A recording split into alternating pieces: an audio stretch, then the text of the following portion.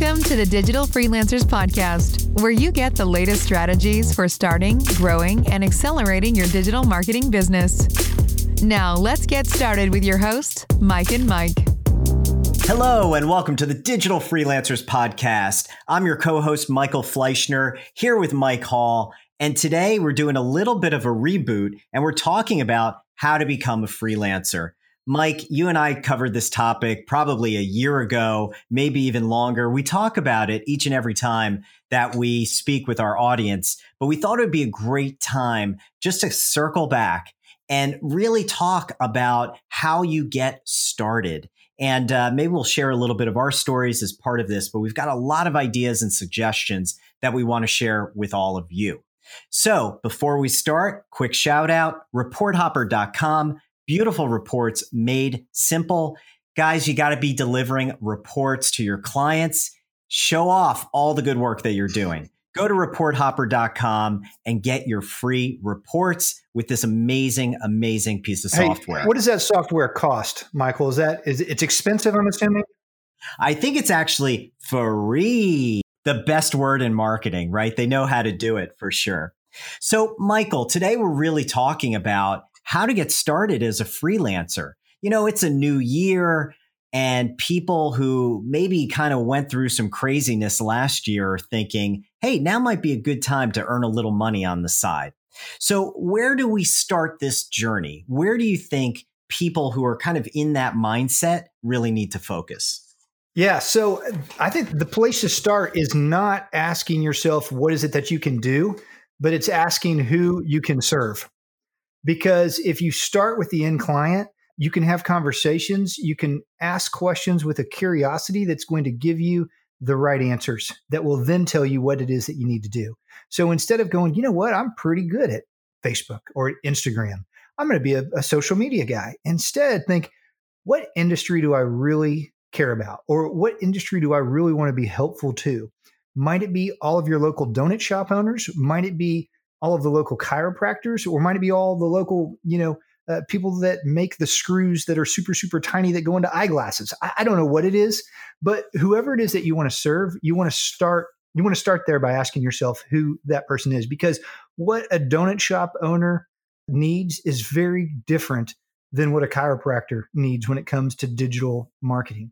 So if you start there, and then the second thing is to call the owners, the people you know that are in that industry, and have a conversation. Say, hey, tell me what you do. How is it working? How do you know it's working? What do you measure? What kind of things do you look for in somebody that does digital marketing? Do you outsource your work? Is it in-house? Why do you choose that? Ask all of those questions and just listen. Understand, okay, this is what they do.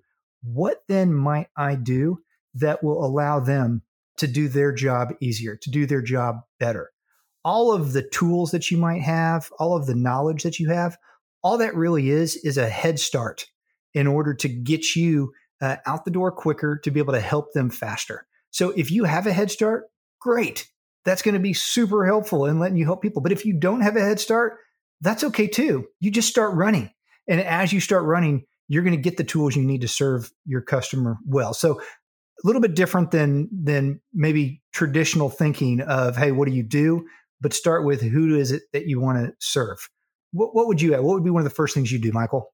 Yeah, I love that angle, Mike. I think, I would come at it slightly differently, which is, and this builds on something you said, I would really start with informational interviews and just asking and speaking to as many people as I possibly can, especially in the market that you're looking to serve. So if, you want to just have a neighborhood business, and maybe you start knocking on doors at the bagel shop and the hair salon and the cleaner, you can simply have a conversation and say, hey, what kind of marketing do you guys do? Do you use a freelancer? Do you do it yourself? Do you have a local rep with the local, paper?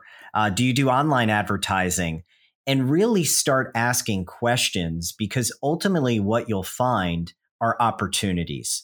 And I remember when I started, I was in seeing my doctor, and I started asking questions. He said, what do you do? I said, I'm in marketing. And we started a conversation. And I said, tell me about the marketing that you do. And ultimately that doctor became a client.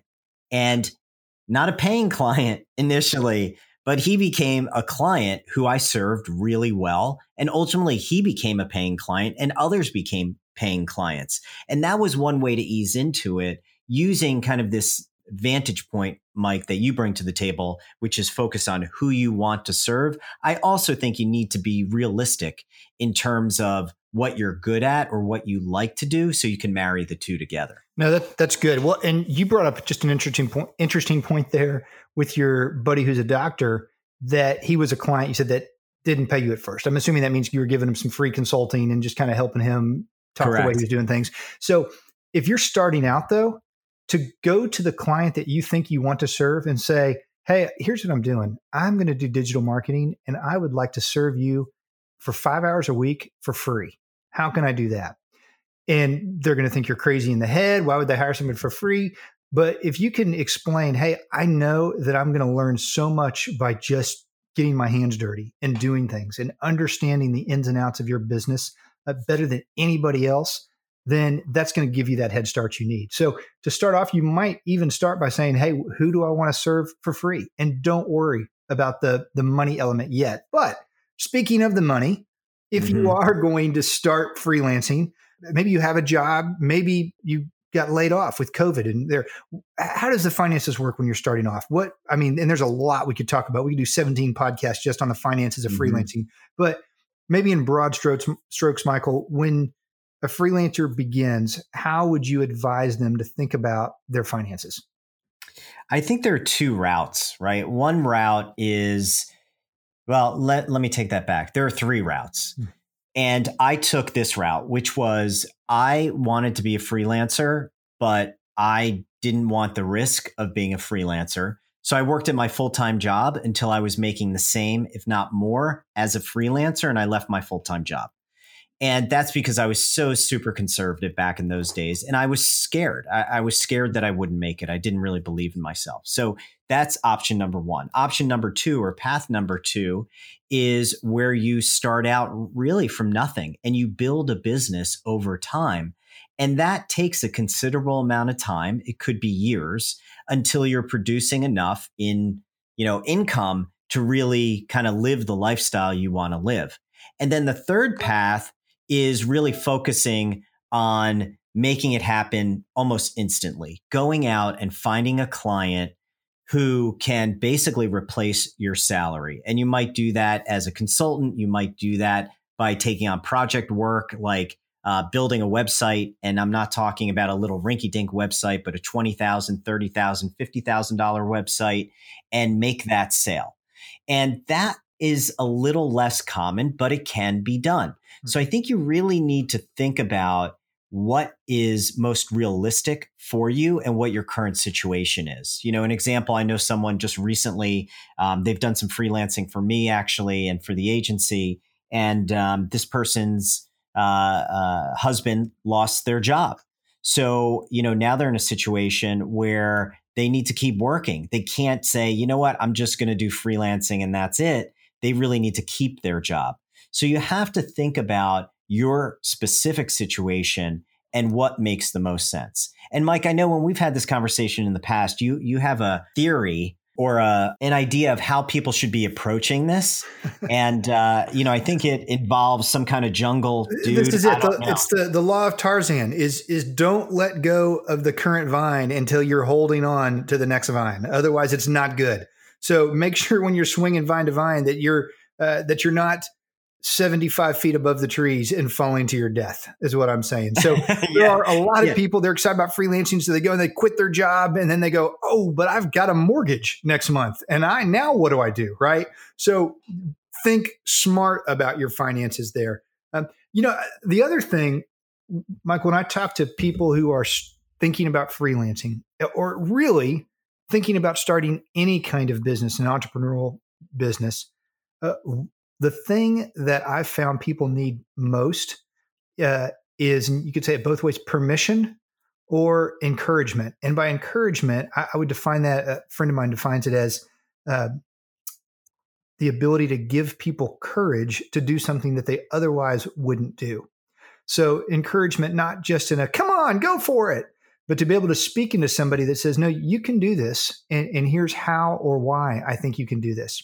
So obviously you and I aren't going to give that to the thousands of people, strangers listening to this podcast, because we don't know you. But if you're on the fence of going, you know what, I do want to start this thing. I've got this, this nudge, this gnawing inside me that makes me go, you know what, I want to do it. But there's some fear, there's some intrepidation, there's some nervousness that you have. The thing that you might need is encouragement from somebody. You might need to go talk to somebody and go, hey, can you give me the courage to do this? Or maybe you need permission. Maybe you need a spouse or a parent or a best friend to go, hey, go do it. There's some of that where you have this weight and they'll shoulder some of that burden with you. It's still your responsibility that when you go bankrupt, they're not going to bail you out, right? But to take and receive encouragement and permission for someone might be the next step you need to do in order to start your freelancing business or your venture. And if you're a freelancer, by the way, and you're listening to this already, you might be needing the same thing to take it to the next level, or you might need to look for somebody to give it to. Yeah, look, I mean, that's so important, Mike. It's your self-talk, and it's also hearing it from a friend, from a partner, from someone who can encourage you to make it happen. You know, I think the other thing too is the crawl, walk, run strategy. Yeah. And I know you and I, Mike, have used this in our businesses and in working together. And there's nothing wrong with giving yourself time, giving yourself the space to actually create the freelance business or the freelance projects that you want. And maybe that means that you only take on one small project until you're comfortable enough to take on the next and then the next. And what you'll see is that over time, the more you do it, the easier it becomes, the better equipped you become to really manage your time and your schedule and do all of that perhaps while you're working a full-time job. I mean, I can remember on lunch break going out to my car to make client calls. And I did that for a long time. And at first it was really awkward. And, you know, occasionally I couldn't do it. And I had to do it when I got home, or I'd come home, have dinner, and then first start working. You know, a lot of people look at where you are in the moment and, you know, they have some thoughts about it. But the reality is only you can know what your comfort level is in terms of how quickly or how fast you grow. So, Mike, one of the things I really want to ask you is kind of thinking back to the time that you spent kind of getting started and running your own business.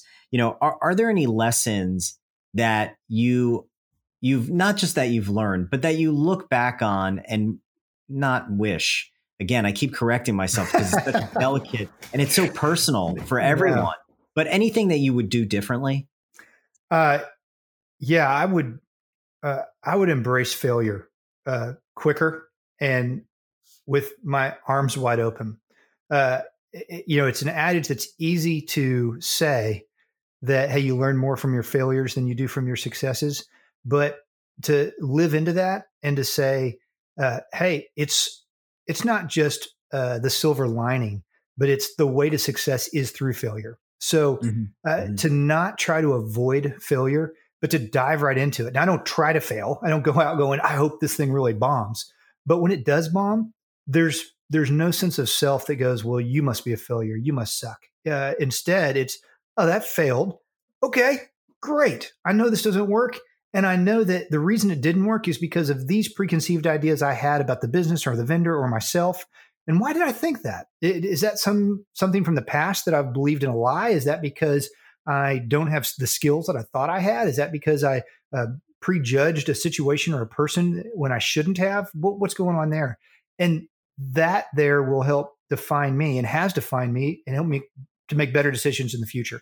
In my past, if there was a failure, first of all, I couldn't fail because I thought failure reflected who I was as a failure. I couldn't be a failure. So I ended up making bad decisions of throwing good money after bad because I had to keep this thing alive. Or I would just go, oh, it's failed. So let's just put this in its own little box and call it something different and segment the rest of the business from that. So it's really its own thing.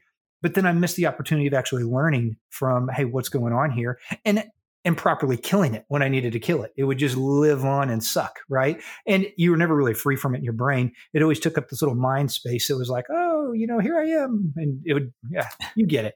So doing again, I would make eye contact with failure and smile and say, that's okay. This is going to be part of life. What about you? What would you do differently looking back? Yeah, I mean, quite honestly, Mike, I think that's it. The only thing I would add is to really learn from those failures. And, case in point, I did work for a publishing company many years ago, and I thought I was doing a great job. And then, someone on the editing team said, oh, well, we can't do it that way. That's not our writing style. And there was all this internal conflict, and the whole project, imploded. And I learned from that experience not only what to do at a tactical level, but more importantly about getting everyone on board, getting all the stakeholders together. And it's really made a huge difference in my business. Yeah. So it looks like that's all the time we have today, Mike. So again, we are the Digital Freelancers, Mike and Mike, and we're so glad you guys joined us today. Be sure to check out our sponsor, Report Hopper, at reporthopper.com, and definitely give us a thumbs up, a star, anything that will help this be shared with other people. And one more thing. Hey, if you're a digital freelancer or you're thinking about being a digital freelancer, one of the greatest things to do is check out the previous 100 and something podcasts that we've done in the past. There's a lot of great information in there. So check it out. Hey, again, this is Mike and Mike. We'll see you next time. Thanks for listening. Be sure to hit the subscribe button for this podcast and share your favorite episode with other freelancers.